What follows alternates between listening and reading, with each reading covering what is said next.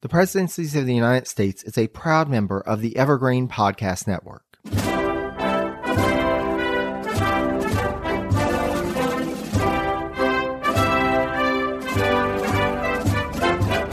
I have long since determined not to let an opportunity pass for learning something, simply because I must expose my ignorance in so doing. A friend recorded these words spoken by James A. Garfield as he made his way to commence his studies at Williams College in 1854, and they were certainly words that he lived his life by for the next few decades. So too, in this episode, do we venture into a portion of U.S. presidential history that we haven't explored to date, but in which there is much to learn. Thankfully, we have a learned guide to help us along the way. Hello and welcome to the Presidencies of the United States. I'm your host, Jerry Landry. Recently, I had the pleasure of talking with historian and, as I learned in the interview, listener of the podcast, C.W. Goodyear, who is the author of a new book coming out entitled President Garfield, From Radical to Unifier. While I knew some about Garfield prior to reading this book, as I had read Alan Peskin's biography of him back in the day as part of my Presidential Reads project prior to beginning this podcast, I have to say that I've come away with a newfound fascination with the politics of the Reconstruction era and the Gilded Age, and a better understanding of Garfield's role in this period in American politics. Just a little about our guest today. C.W. Goodyear is an author and historian based in Washington, D.C. He was born in New Orleans, Louisiana, and grew up abroad before graduating from Yale University. I cannot thank Charlie enough for sharing his time and knowledge in this interview, and I highly encourage you to pick up a copy of his book, President Garfield, From Radical to Unifier, when it hits the bookstands on July 4th, 2023. I'd also like to send special thanks to Tiani Niles, Angela Baguetta, and Rebecca Rosenberg for all of their efforts in setting up this interview. Without further ado, let's turn to our discussion about Garfield. My guest today is C.W. Goodyear, and he is the author of the new book coming out on Independence Day, easy date to remember, July 4th. The book is President Garfield, From Radical to Unifier. Charlie, thank you so much for being here. Jerry, the pleasure is all mine. Thank you. We are so glad to have you here. Our listeners know we don't get to this part of presidential history too often on presidencies since we're still in the Madison presidency, but this will be a nice break and talking about just a fascinating president, fascinating political figure, and to talk about the great work that you've done with this book. I cannot encourage folks enough to read it. There is so much, and Charlie, we were talking beforehand that there are so many directions you can go with Garfield, that there's so much that he touches upon in his life. And, that's one of the things about preparing for an interview. The possibilities are there, but I think that this will give our listeners a taste of the diversity and range of topics that come up when you talk about Garfield. So I'm very excited to have this conversation. Oh, me too. And yes, that was the limitation I found with this book. Garfield's life, it's easy for us to think of him as simply being the president, but really the entire arc and where it began, you have a span of 50 years in which this man led what I consider to be one of the most impressive rises to political power and indeed political odysseys in American history. To quote another president of the same age about Garfield, this is Rutherford Hayes speaking. The truth is no man ever started so low who accomplished so much in all of our history, not Abraham Lincoln or Benjamin Franklin, even. And that's one president describing another. And as you know, and as your listeners know, presidents don't often lavish praise like that on one another unless they really deserve it. Garfield, he was an intrepid general during the Civil War. He was the last president born in a log cabin. He was raised by a single mother. He led an almost 20-year career in Congress in a time where that was almost unheard of. And he witnessed over that time the evolution of America from the Civil War to the Gilded Age. He was a Supreme Court attorney as well. He wrote an original proof of the Pythagorean theorem. It's just an amazing narrative. And he was such a wonderful thinker as well. We'll go more into that detail later. But the fact that you have an arc like that ends in an untimely assassination after this incredible American makes it to the presidency. There's a tremendous amount of significance, I'd argue poetry in the arc of his life, and great tragedy as well. And so, yes, the limitation is not what to write about, but what not to write about. I trimmed this manuscript down to about 500 pages or so of prose, and that was hard work. So I'm really glad you appreciate the final product. It was a wonderful experience to be able to write about such a man. Absolutely. And this kind of gets to what was my first question, because, while Garfield has been getting a bit more attention from historians in the last couple of decades, still to the general public, he falls into that grouping of the indistinguishable bearded presidents of the late 19th century, this time the Gilded Age presidents that folks struggle to remember. And so I wanted to ask you, what makes James A. Garfield a relevant historical subject for study in the 21st century? And on a personal note, what drew you to writing a biography of his life and career? Yeah. Well, what's nice is that those questions have the same answer. Those tie in very nicely. But before I get in, it is funny how these men who were all, more often than not, from the Midwest, who had very short presidential administrations, and who insisted on cultivating distinguished facial hair, all ended up looking very similar from a historical perspective. They all fade into each other. So that's what's so delightful about that era, is there's a lot of undiscovered gems in there. But the motivation for why I wrote about Garfield is tied to, I think, his significance. And I think every historian and every biographer are always writing in some way about their times.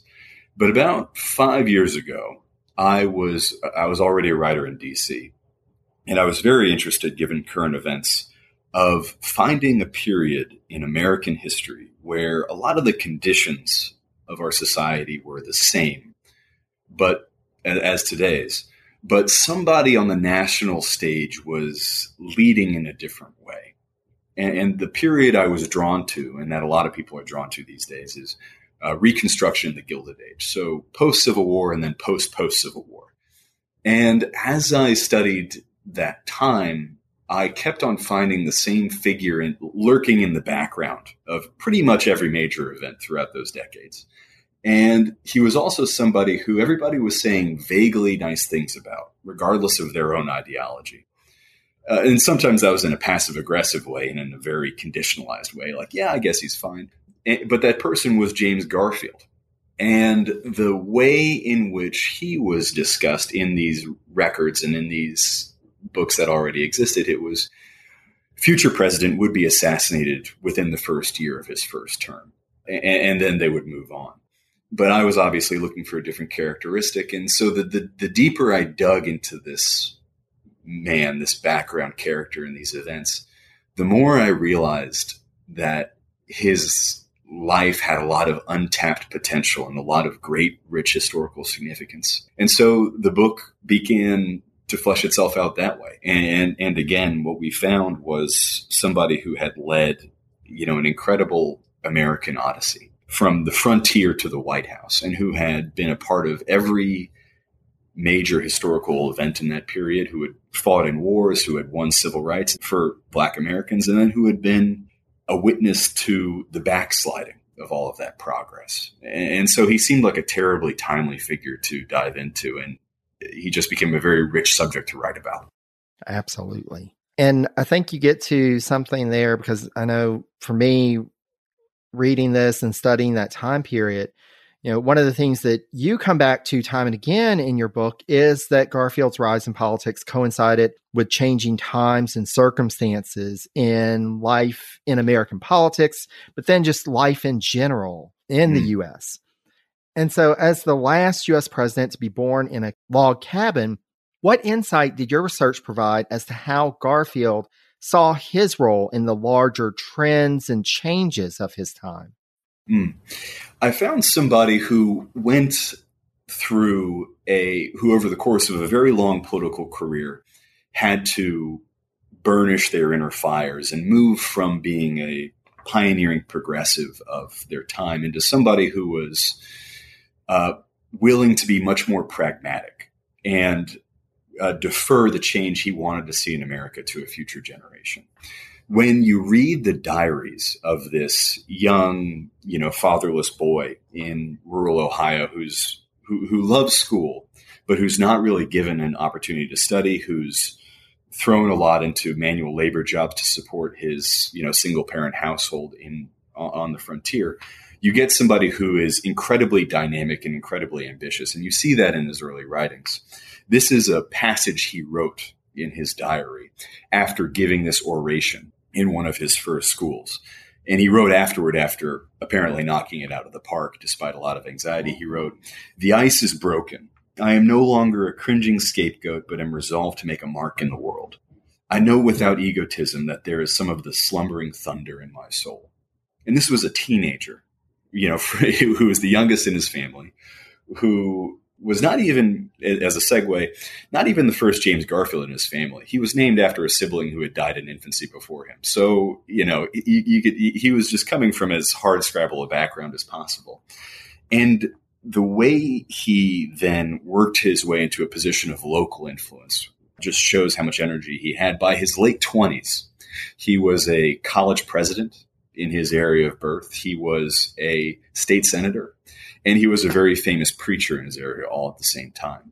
And his political attitudes of that time were fiery. The Western Reserve of Ohio was the name of his neighborhood where he grew up, his region of Ohio. And it was the hotbed of abolitionism in America. It was historically known, actually, as having the highest concentrations of stops on the Underground Railroad as any other area of the United States. And so he's writing in his local influence position, "I feel as though a great united effort should be made, and that effort should have but one aim, and that should be the suppression of slavery in every newly acquired territory." And that inspires him to fight in the Civil War. He wants to be part of this crusading, liberating army in the South. And then after he joins Congress as the youngest member of Congress in 1863, he then becomes incredibly radical. And he's part of this generation of Republicans who want to not just rebuild the South, but actually tear its gentry down to the bare elements and then build it into a version of the North. And then you fast forward and you see this young, aggressive kind of prodigy of public life start to realize that he starts to give into politics as being the art of the possible. And he starts to see this failure of Reconstruction. He has to moderate his own politics. And suddenly he's not the youngest person in Congress anymore. He's actually one of the longest tenured. And he's the minority leader of the House in the late 1870s. And so he alone has seen all of or at least a lot of the policies he once fervently believed in fail. And he had been a part of that failure, but he'd really given into this idea that the progress he wanted to see had to be left to future generations to accomplish. And there's this great quote he writes partway through the 1870s after Klan violence has erupted in the South.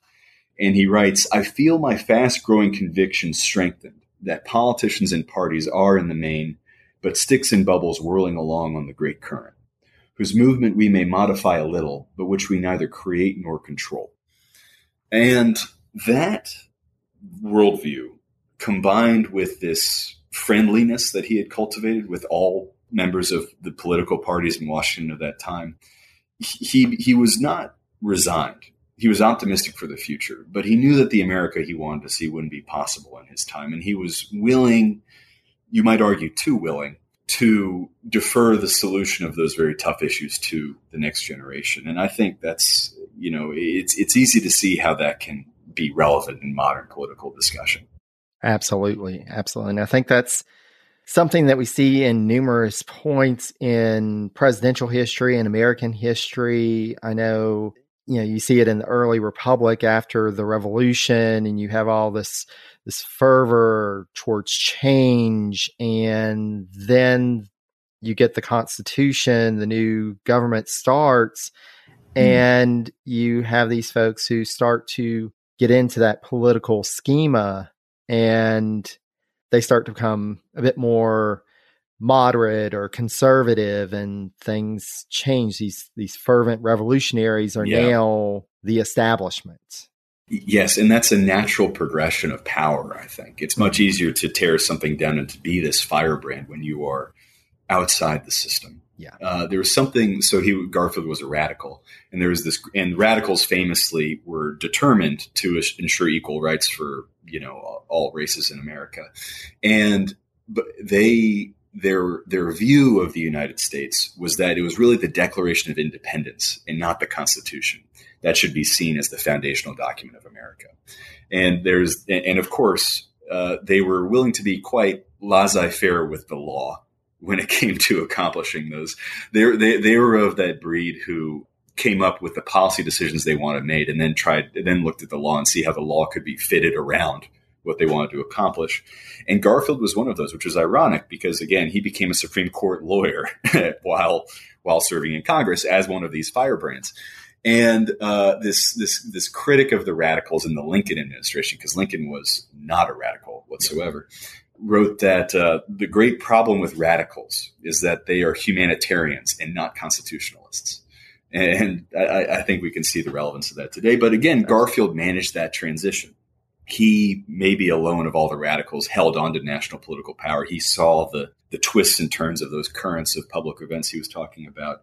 And he wrote, as radicals started getting whipped in the elections in the North, and he's writing about the Republican Party of that time, of the post-Civil War. He wrote that the work of ending slavery developed a peculiar kind of talent, very efficient in its object. It was of the destructive, not the constructive kind. And so when he saw the tide go out, he became one of those constructive figures. He decided to maybe cool it down with the firebrand talk and instead because he was, for lack of a better term, a tremendous nerd. He was very happy diving into census policy and fiscal policy and all these dry little details that ended up being foundational to the future course of America, but that very few other congressmen and national politicians had the intellectual inclination or the patience for it. He was very happy in, diving into the Library of Congress. And there are a lot of anecdotes about him leaving debates and just going to study for hours on end in the library. He might have been, and we'll return to this later probably, but the most intellectual of presidents I think that we've ever had. So again, he managed that transition very well. Absolutely. Well, and you mentioned, his intellectual acumen. And there was another character trait that you talked about with him. So you mentioned it numerous times in the biography about Garfield's affability and likability, even in, really rough moments. You highlight this one point, he's fist fighting with other canal men in his younger days. And you say, quote, he refused to hit a downed adversary. So what importance would you give this character trait in his rise in the political circles and ultimately to the presidency? I think it was absolutely crucial. I think it was maybe the most important reason that he got elected in the first place. And it was a defining character trait of his. He was kind of from his youth. You mentioned when he was this young, strapping canal boy, he ran away from home, from his mom, to go work on the Ohio Canal, which gave him a very helpful blue-collar bona fides when he ran for office later. As a side note, they talked about Lincoln being the rail splitter and Garfield is the canalman. And so you learn, and this is a tip for readers, if they want to run for office, they should pick a blue-collar job that has an iconic action, and then they got to roll with it. Yeah. But yeah, so Garfield was on the canal, and and this was true also when he was in school, he was very competitive, he was very fierce, but as soon as he'd beaten somebody, he was pathologically afraid of that person having hurt feelings afterward. So he was this very strange combination of incredibly sharp, incredibly competitive, incredibly ambitious, but he was also obsessed with remaining on good terms with those that he had beaten in an academic field, in a social field, and even in a physical field here. And that applied to the way he ran his politics. He was the only person who, in an increasingly partisan age, as Reconstruction ground on, Democrats and Republicans got along less and less, but also Republicans became increasingly factionalized. And Garfield was the only one who was in pretty much every single major ideological debate, whether it is suppressing Klan violence in the South or trying to institute civil service reform, which sounds like a dull topic, but I guarantee you the history of the American federal bureaucracy is a very fascinating and, dare I say, sexy historical subject. But Garfield was somebody who was always obsessed with threading the line between the corrupt factions of his party and then the clean operators, between the extremists on various issues and then the moderates. He was somebody who these bosses would describe as a most lovely man to meet, but then also that the clean government reformers thought of as being an incredibly pleasant person. And he would write very often about this political style he had. He wrote, "I never feel that to slap a man in the face is any real gain to the truth," which, for somebody who was of such a sharp intellect and who was always looking for a practical policy solution to these issues that kept on coming up in his life, he was always one to think about a rational solution to the problem at hand and try to make things as impersonal as possible with those people around him. He was obsessed with not hurting feelings. And the charity he extended to his political opponents was also wonderful. There's this anecdote that comes to mind.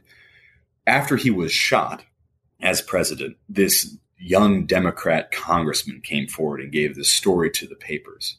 And he writes about when he was a freshman and he was in Congress and he was assigned to debate Garfield on the Republican side on this policy issue. He was so afraid of the prospect of going against Garfield because Garfield had this reputation of being a fantastic orator, and he was this experienced congressional leader by that time, that this Democratic congressman went behind closed doors to go meet with Garfield in private and to explain how nervous he was. So if you think about that for a second, that's like a freshman Republican going behind closed doors to have a heart-to-heart with Nancy Pelosi and to say, "Hey, I really don't want to debate you. I'm very scared of this." And so what Garfield did after this Democrat poured his heart out is Garfield shared with this man his script for the debate. And he said, "These are the points I'm going to hit. This is how long this is going to take. And here are some opportunities where you might be able to come up with some rebuttal for me." And retelling this story later, this Democratic congressman says, "And you can understand my anxiety and my love for that man, who I think of as a brother."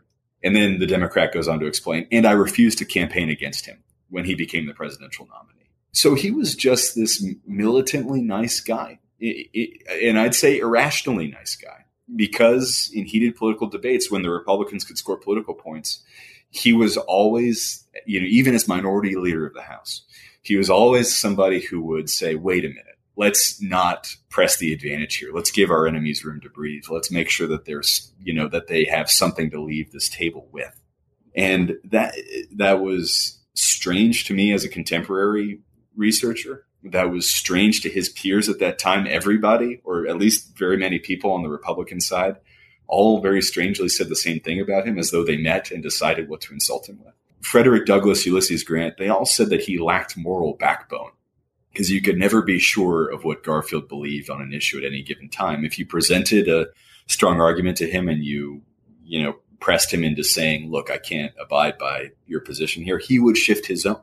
And that was very interesting to me. But again, it ended up being why he was elected, because when the Republican candidates for the presidency in 1880 could not get a majority of their party support because the Republican Party was so factionalized and so riven with internal strife, the only person everybody liked was Garfield.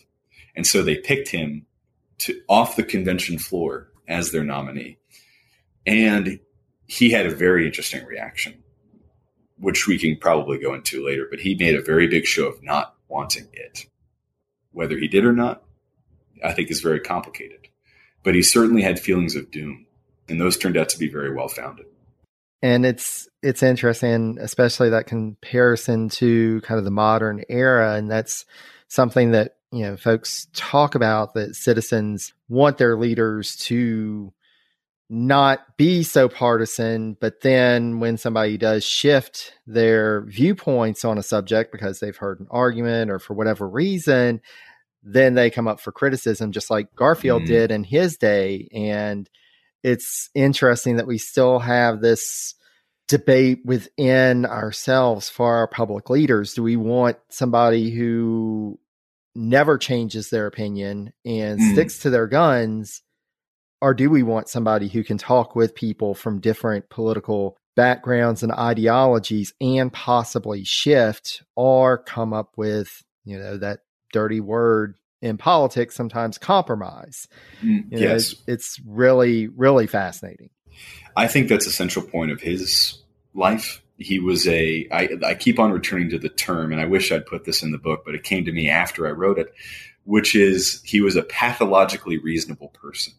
He was obsessed with seeing ideological opponents' point of view and then to a certain extent accommodating it. He was a slave even to the politics of pragmatism towards the end of his life.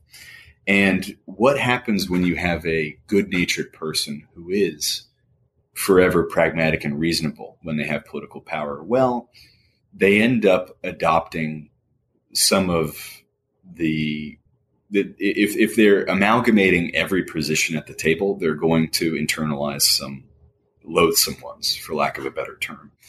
And that's what he got. But your broader point about what we want from our representatives, incredibly timely for this, this era we're in, but also for Garfield's time. And it cuts to this debate as to whether we want our representatives to represent our viewpoints on every single issue, or do we trust their judgment?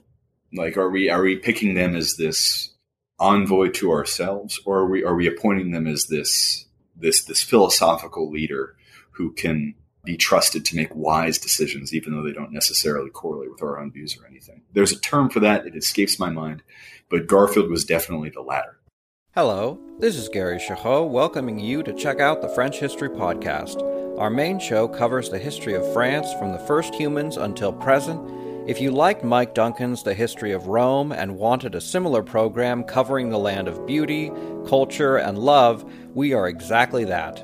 We also host world-renowned scholars who have delivered guest episodes on their specialties, including 18th century pirates, revolutionary booksellers in 20th century Paris, the special friendship between the Marquis de Lafayette and Thomas Jefferson, and numerous others. Learn what you love and listen to the French History Podcast today.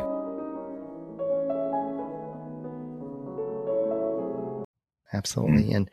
And to that point, and we'll go a bit more into some aspects of his political life and career, as we continue with this conversation. But one of the things that, and especially with presidents, but I think with political leaders in general, it's sometimes good to take a moment to look at some of the people who are close to them in that personal sphere, that family life. And so I wanted to take a moment to talk about Garfield's relationship and marriage to Lucretia, or Crete Garfield. And you describe in your work how their courtship was rather hot and cold at times. They'd be in this good place, and then all of a sudden everything would just go cold. And you write at one point, quote, "Crete was the only person in Garfield's orbit who paid for his hyperactivity, the only obligation he felt comfortable dropping like a discarded juggling pin upon taking up the added burden of office." And so, Charlie, I was wondering if you would mind discussing their relationship, Crete's role in James's life and career, and how that changed over time. Yes, I'd say hot and cold to hot. It was probably very much, the narrative I'd say is cold to hot, because and I've heard other historians say the exact same thing about them. They had, at the beginning of their marriage, perhaps the worst marriage you could think of in presidential history. And by the end of their lives, they had one of the best. It was not smooth sailing whatsoever. Lucretia was just as brilliant as her husband, but she was constrained by the conditions of her time to being this housewife. She was the raiser of the children, the leader of the house. She read the classics. And what initially attracted a very young James Garfield to her, they went to the same school in Ohio, was her mind. She was this incredibly deep thinker who, even in later life, would read very widely on politics and would weigh in on her husband's decisions. And became his closest confidant. But in early life, and this was kind of true for the rest of her experiences with other people, not James, she had this very cold, icy veneer that covered a very rich, warm soul.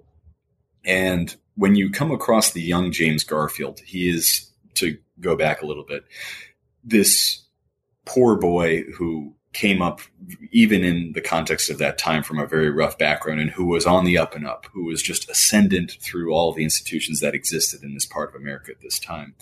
And he was incredibly ambitious, and he was looking for somebody, and this was in his late teens, early 20s, who could be trusted to be smart and brilliant enough to keep him entertained, but who could also be relied on to be this partner in life as he went on from one thing to the other. And so he finds Crete, and they are intellectually perfectly matched. On a personal level, they're both incredibly awkward. Garfield is always flitting off for one job or the other. He's preaching all around Ohio. He's going down to Columbus as a state senator. He is teacher. He's becoming the president of this local college. And he's basically forgetting his wife at home, and he's not coming home. And there was a period in the Civil War, actually, where he just became the youngest general in the Civil War. And he comes home, and he has a note slipped into his hand by his wife. And it explains that of their X years of marriage by that point, they'd only been together in each other's presence for a few weeks. And that difficult time had also been marked by an affair.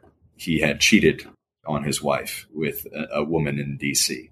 So these are not, as I'm sure the listeners can add up now, this is not exactly a winning formula for marital bliss.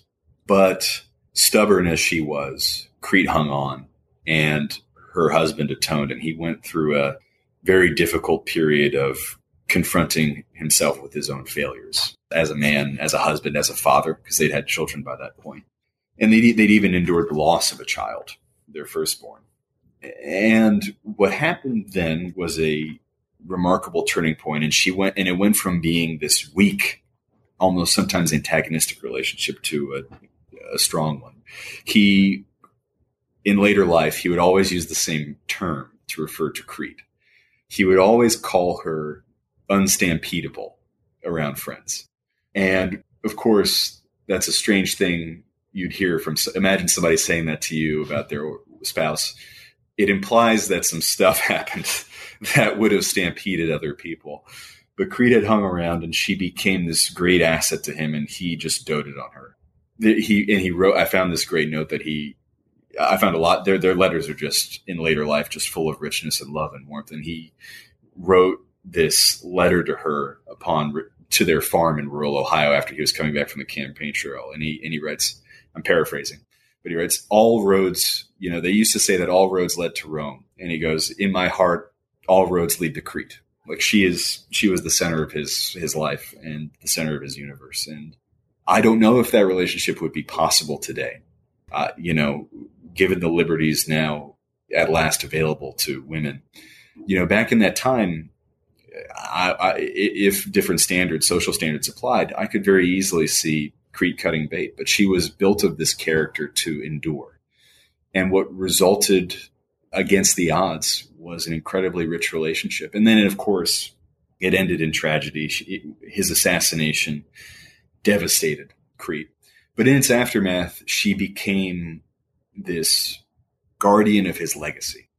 And in the work she did at their farm, she ended up actually arguably building, through her own efforts, the first presidential library in American history. She collected his writings, she collected his works, and she dedicated their farm in Mentor, Ohio. It still stands there today as a National Park Service site, to being this temple of his legacy. And it's a wonderful place to visit. So I encourage you to do the same if you ever get the chance, Jerry. Absolutely. I would love to. I do interact with folks from the Garfield National Historic Site on social media quite often. They are very active there. So I highly recommend folks following them on social media and going and checking out the site. And they've written great books too. Todd Arrington, he wrote The Last Lincoln Republican, which is a very good history of the Garfield campaign of 1880. Absolutely. Yeah. And it's it's fascinating because as I was reading your book, it just seemed like there was that point where you just feel Garfield just kind of taking pause and saying, oh, maybe I do need to course correct here.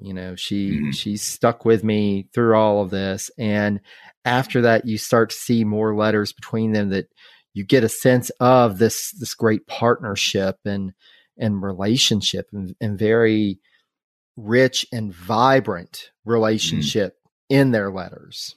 And I found her writings a very interesting look in the difficulties of being an intellectual woman of that time. And she writes about she has this letter that she writes towards the end of his congressional career when he's minority leader of the House. And she writes, and again, I'm paraphrasing because I don't have it in front of me, but she writes, yes, it's difficult to be a man, but to be a woman in this day and age with some access to enlightenment and intellectual capability, but to be stuck in what she called like the grinding necessities of raising little barbarians' children. She says just awful. And you wonder what would have been possible if she'd lived in a more enlightened time. But she was a remarkable mind. And one of the great enigmas of his life, I think, is how she had the strength to stick around in the early years. And then it reaped rich reward. Absolutely. And it really speaks to, and you get some of these couples, like I'm thinking of John and Abigail Adams, this rich partnership towards the end, but the beginning, there were times of struggle and disappointment and separation. And it seems like there are some strong parallels there. And likewise, Abigail, very rich mind, like Lucretia. And it really is fascinating to think about if they had been born in a different time, what their lives may have looked like. Yeah. And I think we're now in a period where we might see not necessarily the end result of those hypotheticals, but we might, we've seen some interesting political power couples in our time now here today. Absolutely. So we're going to see how that pans out. Definitely. Well, and going back to kind of Garfield's ideology and political career. So the subtitle of your work, and we've mentioned it already, From Radical to Unifier, and this transition that he makes in his political career, in his ideology, and some of his viewpoints and approaches. And so through the course of the biography, you talk about Garfield's views on slavery and race relations, which, as you noted, were more complicated than has sometimes been portrayed in other works on him. Mm-hmm. Did you come away from your research with the impression that, like with other aspects of his political ideology, he shifted his ideological stance on matters related to Black Americans after the Civil War? And if so, how? I think he did, but I think he did it very specifically in a way that related to practice rather than policy itself. From a young age, even before the Civil War, he was in favor not just of abolition, but the equality of rights between Black Americans and white Americans, which was way ahead, which was not exactly ahead of his time, but it was an incredibly uncommon viewpoint, even among people who were abolitionists or free soilers. The idea of being in favor of racial equality was seen as this, out of line, this very radical position, for lack of a better term. And again, he's in the Western Reserve, and so he's seeing runaway slaves flee through his part of Ohio and cross Lake Erie into Canada. So he's seeing this pipeline of human chattel flee the system of oppression, and current events just radicalize him in that time. And even before the Civil War started, or on its eve, he had this amazing foresight for how the conflict would go and what historical significance it would assume.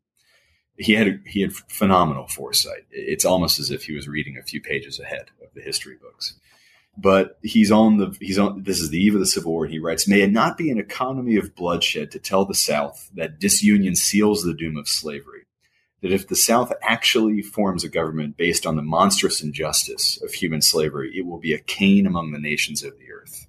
So Cain among the nations of the earth, you're getting that religious, that preacher Garfield coming forward and believing, this is the righteous cause. This is not just the future of the Union. This is God's will. This is the course of humanity to purge slavery and injustice from the United States. And in the aftermath of the Civil War, having freed slaves himself personally and then gone to Congress to be part of the passage of the 13th Amendment, and then afterward the 14th and 15th after the Civil War, he's still this firebrand, and he says in a speech, "What is freedom? Is it the bare privilege of not being chained, of not being bought or sold, branded and scourged? If this is all, then freedom is a bitter mockery, a cruel delusion, and it may well be questioned whether slavery were not better." So he's just perpetually unsatisfied. He wants not just equality of rights, he also wants to redistribute Southern plantation land from the white landed gentry to slaves.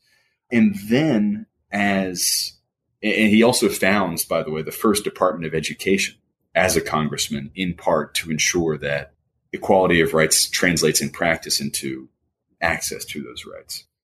But as political obstacles built up, as elections start being lost, and as over the course of the decade that follows, there are these repeated flare-ups of political violence against Black Americans in the South, you see his will start to ebb, and you see that he starts becoming I don't want to say voice of reason, because that's obviously a very loaded term, but he's the radical who's looking at the election results and who's looking at this infighting in the Republican Party and who's seeing the seemingly impractical problem in the South of just federal power not working and constitutional limits being imposed on the old amendments by a Supreme Court, as you know, which was not an ally to the radicals in this situation.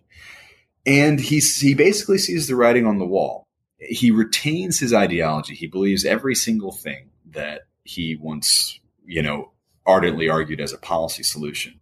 But he starts to accept that politically this is not viable, that the South, was on the downswing, that the Republican Party was losing there. And not only was it losing there as more Democrats were enfranchised again, as Reconstruction continued, but the Republicans were also losing in the North. They were getting more bitter and torn over new policy problems to worry about. And so there was this period during Andrew Johnson's impeachment, yet another thing that Garfield had a frontline view to. And he writes, "Well, I'm trying to be a radical and not a fool." I don't want to. I hate dwelling into modern politics, but that plucks a few strings in our mind when we think about what we're going through today. And he starts becoming willing to make limited policy solutions on these old causes again, but it's based purely on political practice. He writes, as president-elect, this is on the verge of when he comes into power, and he might have some possibility to reverse this trend, as his inaugural address, by the way, is written to sound like it will. But he writes regarding the Southern problem, "Time is the only healer, with justice and wisdom at work." And he was friendly with Black Americans. He gave them a lot of jobs in his administration. I found this was one of the discoveries that I hadn't found in the other Garfield biographies of ages past. As president, he insisted on participating in a graduation ceremony at Howard University in DC, the historically Black college. And he gave the graduates their diplomas. And he said very encouraging things. Education had been this liberating force for his own hardship in life. And he thought that would be the solution for African Americans. And this is not to say that he was a paragon of, he would not fit in with modern views, because he built his house in DC in a neighborhood exclusively because it had less Black foot traffic. And he wrote he didn't want Black people to be his neighbors. And then there are also other races. He had views on Native Americans that were at best patronizing. And when it came to Chinese immigration from the West, that's I think a part of American immigration history that a lot of people have a blind spot on. He was unwilling to wade in on behalf of that type of American too, when that started becoming a political touchstone. So he was a pioneering progressive on these issues, and but his participation in the gains of that era and his role as a sometimes very passive witness to the backsliding of those rights, I think that's very timely. And he ended up, by the way, being, I don't want to say right because the cause is not over, but with justice and wisdom at work, time has created a lot of opportunities for the resolution of old problems on these issues in America. And his writing on these issues is just very compelling. It's very compassionate, and it just gives a whole new dimension to the way I think Americans seem to think of our past leaders. We tend to look at all of these old white men, and we think they didn't really care very much about these issues, and that they had a wall between themselves and the experiences of Americans who didn't look like them. Garfield came the closest to breaking through with that. He was this crusading general in the South. He had joined the Civil War in great part because he wanted to be this liberating figure. He wanted to go south and storm the plantations and free slaves.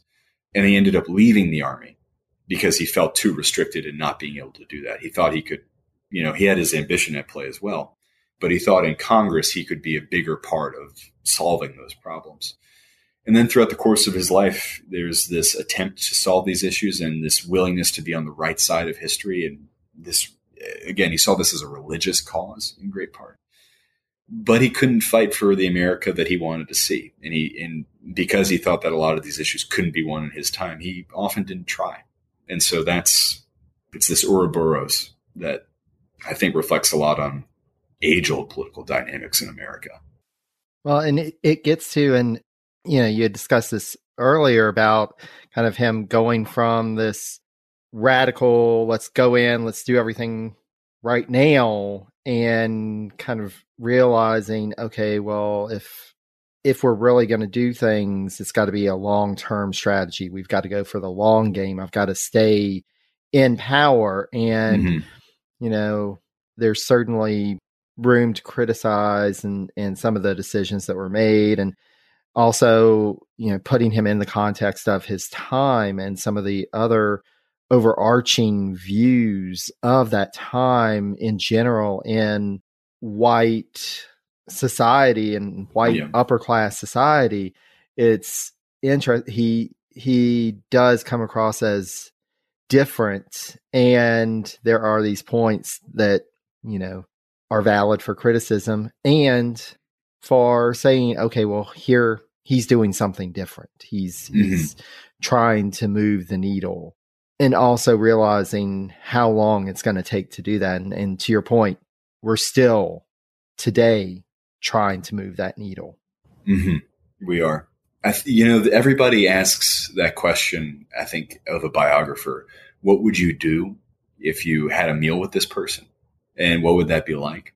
I don't think I would want to have a meal with him. As a matter of fact, what I'd like to do, since he spent a lot of his life in D.C., I'd argue probably a majority of his professional life, and I live in the D.C. area, I would just like to take him around. I would just like to walk around. I think that would be, I'd walk him through all of our history. He was, he was also an incredible intellect. He was a mathematician. He was a lawyer. He was a writer. His diary for the year of 1878 opened with a new Shakespeare quote for every single day. So I think just touring him down the National Mall, and I'd just be like, well, this is what we've accomplished. This is what we've done. I think it would be very interesting to hear his response and to just show him the wonders and tragedies and all of the complexities of our time. And I'd like to hear what he'd say about that. Absolutely. I think that would be a real blast. But consider that wish fulfillment from a historian. That sounds like an amazing day, an amazing experience. So sign me up for that tour. Well, where we would end. I would end. We would walk up. We would go to the Capitol, and I'd stand in front of the statue of him that's in the southwest corner of the Capitol, and I'd say, "Here you are. You're right in the heartbeat of it all. People walk by you every day, but this is your monument." I think that'd be very fun. Absolutely. Well, and you spoke to this earlier, and so I want to make sure to kind of bring us back to this idea of education and its importance in his life and in his trying to move things forward in the future. So you described at one point Garfield's successful efforts in pushing through Congress plans for a Department of Education, but you also mentioned, quote, Garfield's prize would be heaps more work that would bury him semi-regularly throughout the rest of his political life.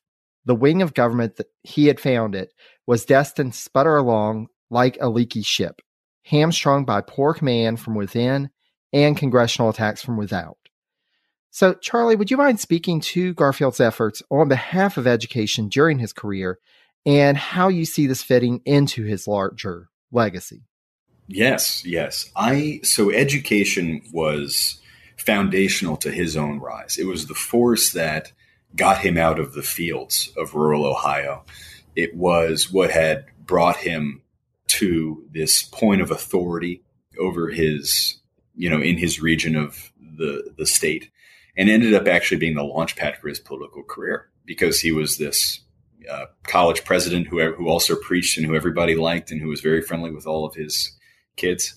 And he always thought of education as being so important to him. And as he went on in later life, whenever he was confronted with, whenever the U.S. seemed to come across a social issue, he always had this feeling that education was this panacea, that somehow it was the solution of all things. So in Reconstruction, he was approached by an educator who had this idea for a federal Department of Education that would be a power that would help the states create their own educational systems and, extend it to more of their citizens. Not in the way that we think of the Department of Education today. This was a much different beast. But Garfield heard that idea and he just took it and ran away with it. And he ended up successfully founding the first Department of Education in the United States as a congressman. And he viewed it as this crucial policy solution in a very, very important time of flux in American society. Because this is a period where not only are there all of a sudden millions of new American citizens in the South, but also there are millions of new American citizens arriving in the Northeast in New York from Europe. There's this immigration wave happening across the Atlantic as, the South is also going through this stuff. That's what ended up defining the Gilded Age and the industrialization of America. So Garfield was thinking, this is the perfect time to give all of our citizens the benefits of education that I was so lucky to have, and that he argued would be the wisest expenditure of public funds the U.S. could ever hope for, that would pay dividends in future. And so he wrote, shall we commit the fatal mistake of building up free states without first expelling the darkness in which slavery has shrouded their people? Shall we enlarge the boundaries of citizenship and make no provision to increase the intelligence of the citizen? So he basically argued that this was this great policy idea. But he had to spend a lot of political capital to get this through. He drew on a lot of friendships that he asked a lot of friends, and they later held it against him for dragging them into this mess, because the institution he created was not very well run. And it was essentially this repository of public educational data reported by all of the states. And the idea was that this data would give Congress guidance on how Americans are doing in their schooling and what states have good educational systems and which ones don't, and how to inform policy changes based on this reporting structure. The people picked to run this thing were not very good at their jobs. And as the country entered this period of retrenchment, of reductions in spending in the 1870s, the first place everybody looked was this little rinky-dink weird thing that Garfield had created that was designed to be this federal authority on education, which people thought of as being this great intrusion into states' rights anyway. And it was subject to fiscal attacks. It was also subject to, honestly, racial attacks because, and there are these quotes that I include at the book, but Democrats argued that that the Department of Education existed as a way for Republicans to buy the votes of Black Americans. And so you hear a lot, and so some of that stuff is very grim to read about. And these attacks worked. Garfield's creation lost funding. It went from being a department back to a bureau. of Education. He saw that over the course of his life, and he was very saddened by it. But as he gathered power, as he became chairman of the Appropriations Committee, and then, minority leader of the House, he had enough political clout to keep it alive. But it was another example of him really believing in policy decisions that would pay off in future, so long as Americans stuck to it. And he was still optimistic for that, but he regretted the political means that he had gone through. I think I would like to meet somebody at the Department of Education today and talk to them about getting a Garfield statue put up, because they don't know that. Many people don't know that he was the creator of this thing, at least its original iteration. But I think they should. And his motivations, I think, again, strike a very powerful chord. Well, and to your point, it's at that point, and thinking of where in American history he was, and that this was something that he pushed for, it was so far ahead of where most everyone else was, and everybody else wasn't doing like Garfield. And anytime he came up on a new issue, he would rush to the library, gather every book that he could on it, dive into the research and try and understand it. Everybody else wasn't doing that. And so, like you said, this weird office over here that nobody knows what it is, except that money's going into it. And what are we really getting out of it? It speaks to just how far ahead of his time in some respects he was. Yes. And I think that instinct of other people going, what is that department of the federal government doing? Money comes in, I don't see what happens. As a resident of DC, people are still saying that today in various ways. Exactly. Yeah. But he was the one of the grandparents of the modern federal education system. And I think it's another one of those things where you're like, how has no one really heard very much of this man before? It's interesting.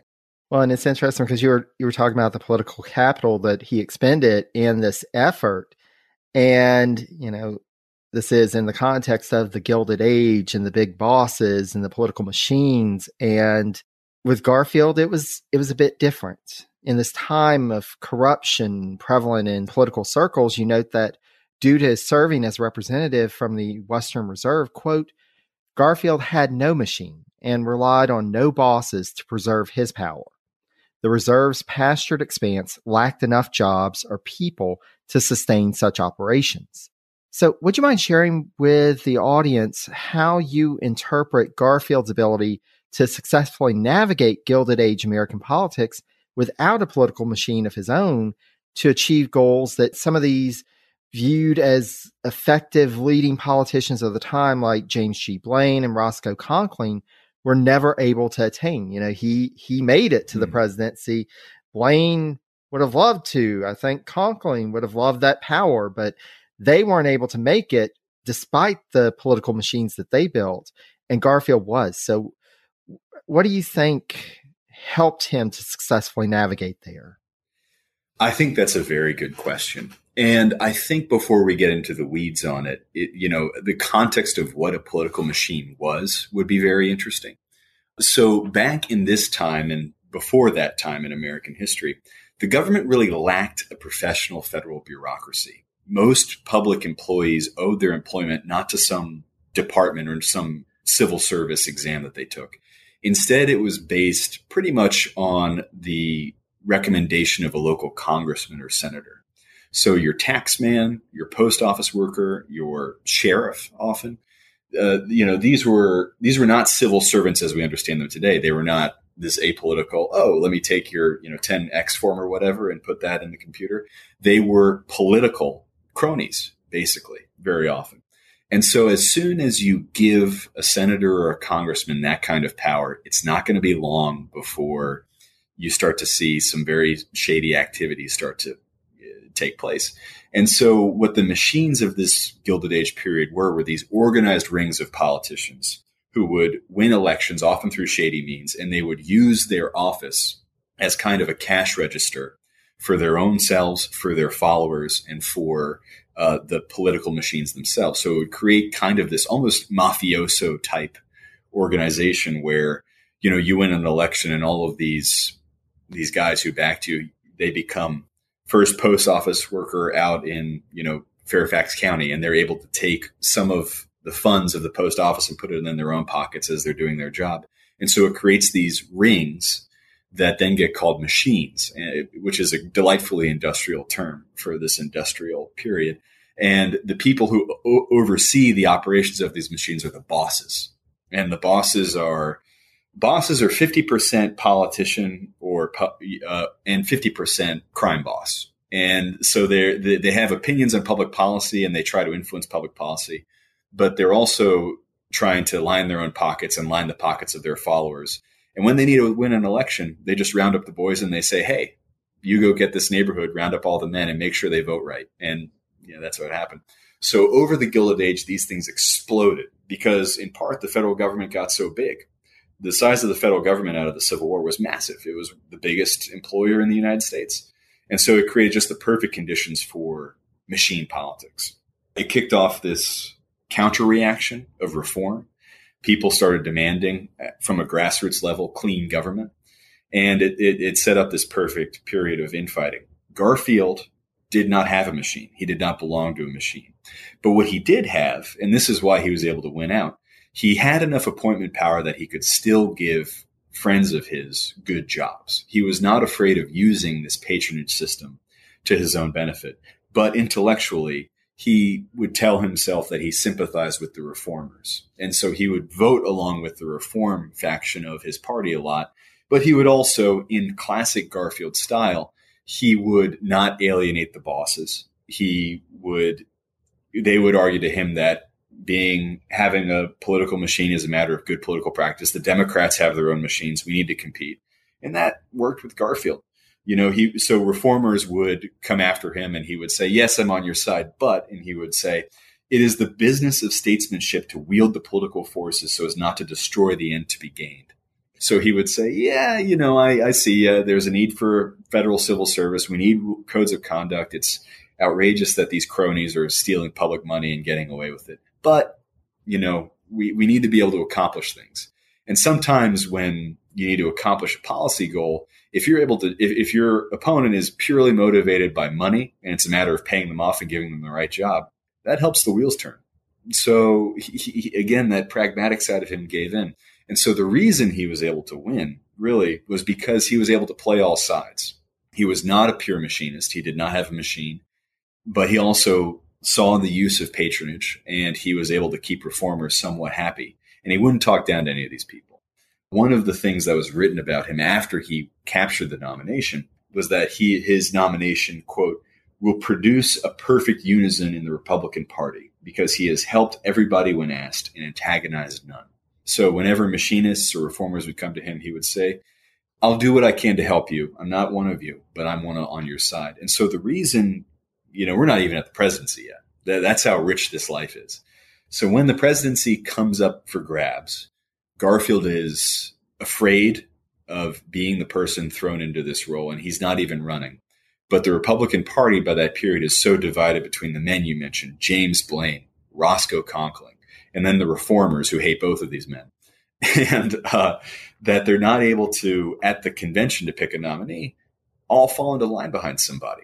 And so they end up picking Garfield off the floor of the convention because he had the fortune/misfortune to have been the unifying figure, not just in his career, but also at the convention. He had this awful habit, a somewhat suspicious one, of always being in the right place at the right time, saying the right thing to keep him in everybody's mind as somebody who they could all follow behind. And I'm not going to go too much into his own feelings about the presidency. He was very afraid of it. And he kind of had a sense that it would not be where political success lay. And he was right about that. But he serendipitously fell into the most powerful position on the continent. And all of a sudden, his problem set changed dramatically. It was easy to be the kind, friendly, soft, unifying figure when you're not the one at the head of the ticket.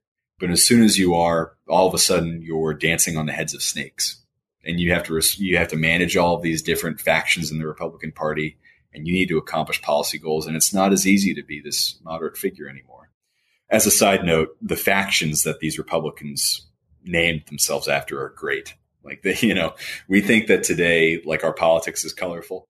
The Republican Party of 1880 was awesome because you had in one corner, and I'm describing it like a boxing match, you had the stalwarts.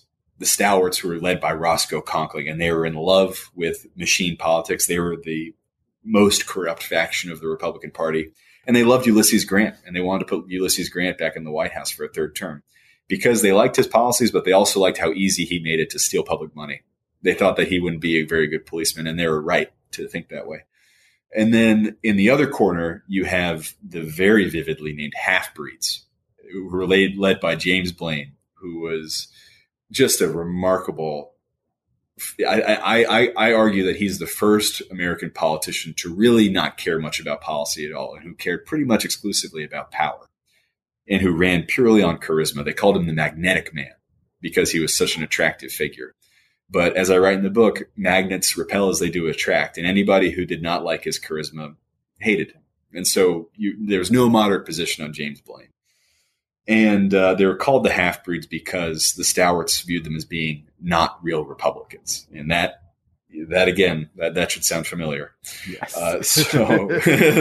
Very, very, very familiar to people in the 21st century. Very familiar. But it's just for a period that is lost in historical grayscale, it's so colorful when you get into the weeds of it. And it's just nice to be able to draw these great American politicians out of relative anonymity and cast them a light where readers can be like, oh my gosh, like what a peacock of a congressman. Like these crime bosses who were also politicians and who just embraced these wonderful personalities. It's just great to write about, and I hope to read about as well. Absolutely. I have no doubt that listeners will enjoy getting immersed in the Gilded Age politics. There's just so much going on, so many fascinating characters, so many fascinating figures. And then you've got Garfield, who, is mixing with them, but is very different. And you do get the sense that, and it's understandable, the nature of the presidency versus the nature of being a congressional leader. In Congress, you've got hundreds of people that you're trying to work with and who are ultimately part of the decision-making process versus the president who where the decision is coming from. It's the president is choosing to do something or not do something. And you see that, and you illustrate that in your book, once he becomes president, trying to appease Conkling, but realizing at a certain point, something has to give. He's got to assert his own authority. Otherwise, the presidency is going to go off the rails very quickly. And yeah, you illustrate how Garfield struggled with that. Yep. And the fight that broke out, and this is what's so ironic, is this position that Garfield had really not coveted, had been afraid of, the presidency, and had ended up being his end. And it was because of his attempt to lead as he had in the past, of being this peacemaker in the Republican Party. He couldn't do it at the end of the day, and it ended up spiraling out of control into this intra-partisan warfare, within the Republican Party. And the rhetoric and the events got so heated that somebody shot Garfield. And there's something terribly ironic about that, I think. And it ended up being this quietly foundational period in American history, as quiet as an assassination can get, because Garfield's triumph over Conkling established the primacy of the presidency over these Senate bosses, these machinists. And that had resounding effects for the age. And then the assassination itself, the course of American history was changed. Absolutely. Mm-hmm. And bringing us to Garfield and to this legacy of him. So in the course of your research, what was the most surprising insight that you came away with about Garfield? And how did it change your impression of Garfield for better or worse? I thought he was this. So one thing that did strike me throughout this whole book in the research process for it was just how prophetic he was. He he had this knack, not just for how the events of his time would play out, but also generally how American history would go in many senses of the term. I've mentioned this before, but ahead of the Civil War, when the Union was telling itself that it was fighting not for slavery, because that was politically dubious, that would have been bad practice by Lincoln to do so. It was fighting for the sovereignty of the Union. Garfield was saying, no, this war is going to be about freedom versus slavery. That's how it will be remembered. That's actually what he writes. This war will soon assume the shape of slavery and freedom. The world will so understand it. Also, at the same time, people were saying the Civil War was going to be over in months. All it would take, and you're a son of the South, I'm a son of the South. People were saying back then that the South would be crushed. As soon as one Union division moved down towards Richmond, this whole thing would be over. But Garfield said, no, it was going to be an incredibly sanguinary, long conflict. He says, I can see no possible end to the war until the South is subjugated. So then this is a young man, a leading politician of Ohio, and who knew how important this thing was going to be. And that's one of the reasons he directed himself into fighting in it, is because he both believed in the cause and he knew how important it would be to participate, because that would be very helpful to his political career. And then, this is him campaigning during the Civil War in the South, and he's in Alabama and he's writing home, and he writes, it seems to me, and this is based on what he's seeing around him in the South, that the successful ending of the war is the smaller of the two tasks imposed upon the government. There will spring out of this war a swath of new questions and new dangers. The settlement of these will be of even more vital importance than the ending of the war. So he knew Reconstruction was not going to be a rollover. He knew that winning the war is fine. Winning the peace is far more important. And he ended up being part of the political coalition that kind of didn't really win that peace. And he's one of the people who saw that the only people who saw the full course of it over the decade that followed. And that's not even withstanding what he says about just the broader course of the country. He knew the importance of education to public prosperity and peace and, attainment.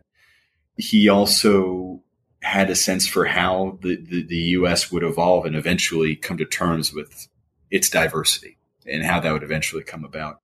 And so I was always struck by how sage he was on the dynamics and really the nature of America. This man meditated so deeply on our identity as a country. It was really a pleasure to read his diary and to get to grips and his notes. He was just a remarkable witness to his times and an incredibly eloquent speaker and writer. He had I was thrilled to have no shortage of research material. And throughout the writing of this story, I kept on thanking my lucky stars that, no one had tried to do this book before, really, in our time.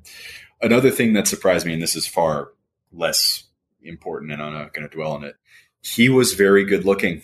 It surprised me, his physical qualities that people kept on mentioning, his ice blue eyes. You can see that on the cover of the book. My publisher was very smart in how they selected that. Everybody talked about his eyes.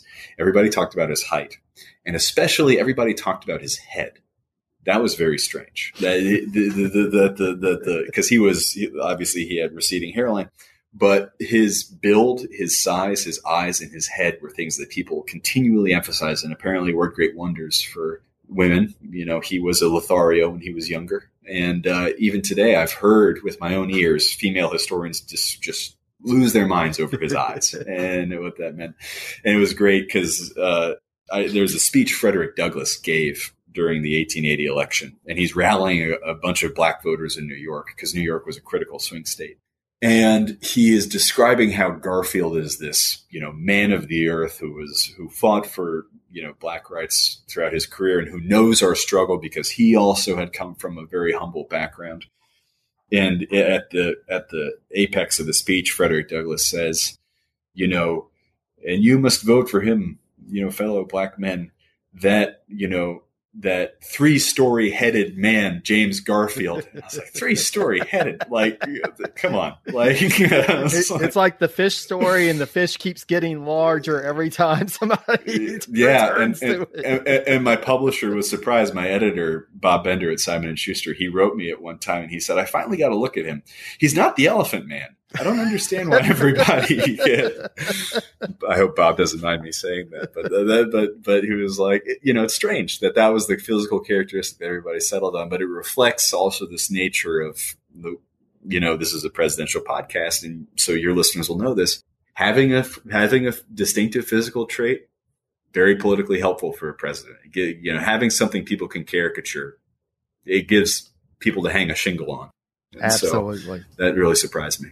Absolutely. And it is fascinating. You get those distinctive features, and there's a reason why so many presidents are taller than the average person at the time. It's really fascinating how that appearance does play into presidential politics and rise to prominence and things like that. So, yeah. I think going back to our very first one, George Washington was gigantic. Exactly. by the standards of his time. So funny thing. You wonder what the equivalent height would be these days. Probably 7'2" or something like that. Gotta be. Yeah, classic.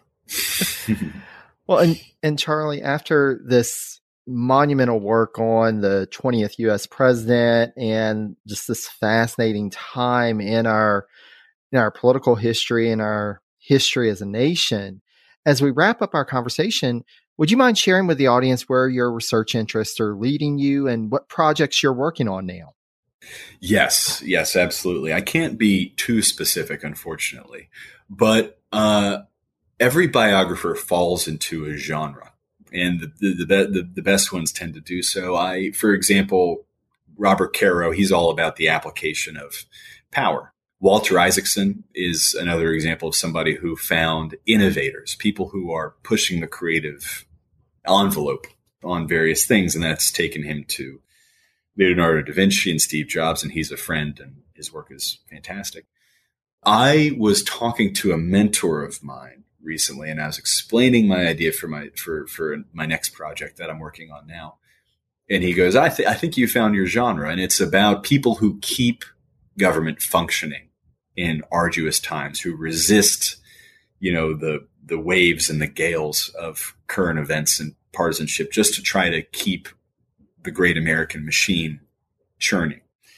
Garfield, I think, is the first half of that story, at least as I've written about it, because it's about somebody who starts as this leading progressive who then has to navigate the eddies of one of the most difficult times in American history, the post-Civil War.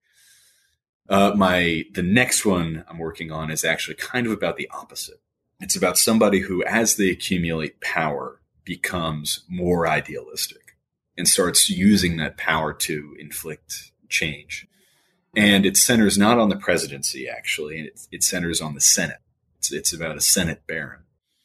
And it's set in the 20th century. So I see this as the natural flip side to the Garfield story. And it's been boatloads of fun so far. Nice. Well, once you're able to talk more about details and you're getting closer to publication, I hope that you will return to presidencies and share more, because it already sounds fascinating. And I have no doubt, having read this book, that it is going to be an amazing work.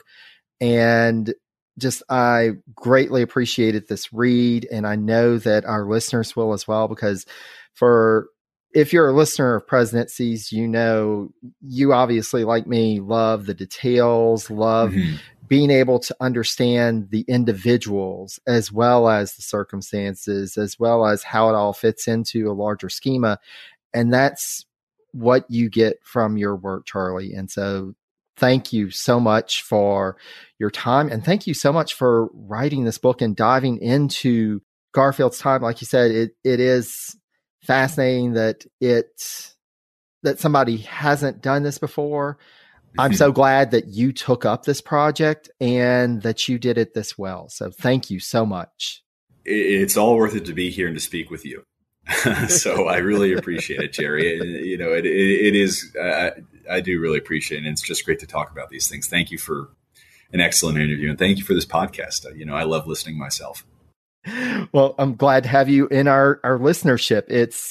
It's amazing, you know, and you know, from your work, just it's amazing to dive in and really get beyond just the names and dates and the marble figures and really understand the people that really made this history. So it's more important than ever, I think. And I think what your work does so well is you diversify the presidential pantheon for the American public. And that's something that's long overdue and so badly needed and incredibly timely. You know, I think if we really appreciate the full scope, I mean, this is not news to you, but no country romanticizes its head of state like America. We deify these men because they have been men so far. I think that's going to change soon. But there is the amount of poetic and historical significance we invest in these lives. You're telling the full story of America, and I really appreciate it. Well, thank you so much. And for our listeners, the book is President Garfield, From Radical to Unifier. And so be on the lookout for it. I will post more information on my social media around the release of this episode. It is coming to the bookshelves on July 4th. Listeners of Presidencies, we know that's a big day. Anybody in America, you know that day. So be on the lookout. Go ahead. This will come out a couple of days prior to the book release. So once you're done with this episode, go and pre-order it. If you're listening to it after July 4th, go ahead and order it. It is an amazing read. And believe me, you want this one on your bookshelf. So Charlie, thank you so much again. Oh, thank you, Jerry. This has been great. Thank you so much again to Charlie for graciously sharing his time and knowledge with us. To learn more, and believe me, there is so much more to learn about Garfield and his times, be sure to pick up the biography, President Garfield, From Radical to Unifier by C.W. Goodyear, wherever you get your books. It is truly a fascinating read that I can't recommend enough. I'll have links with more information on the website, which is Presidencies Podcast, all one word, .com. If you would like to reach out with any questions or comments, please feel free to email me at presidentiespodcast, again, all one word, @gmail.com. You can also follow me and reach out on social media. I'm available on Facebook, Mastodon, and Post as Presidencies, on Twitter at Presidencies89, and on Instagram at Presidencies Podcast. That's right, all one word. Last, but certainly not least, I thank you all for listening. Until next time, stay safe and healthy, be kind to one another, and take care, dear friends.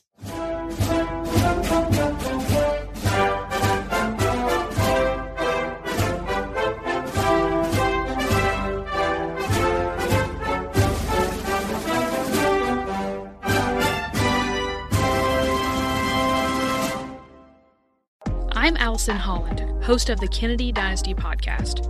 Equipped with a microphone and a long-term fascination of the Kennedy family, I am joined by an incredible cast of experts, friends, and guests to take you on a fun, relaxed, yet informative journey through history and pop culture.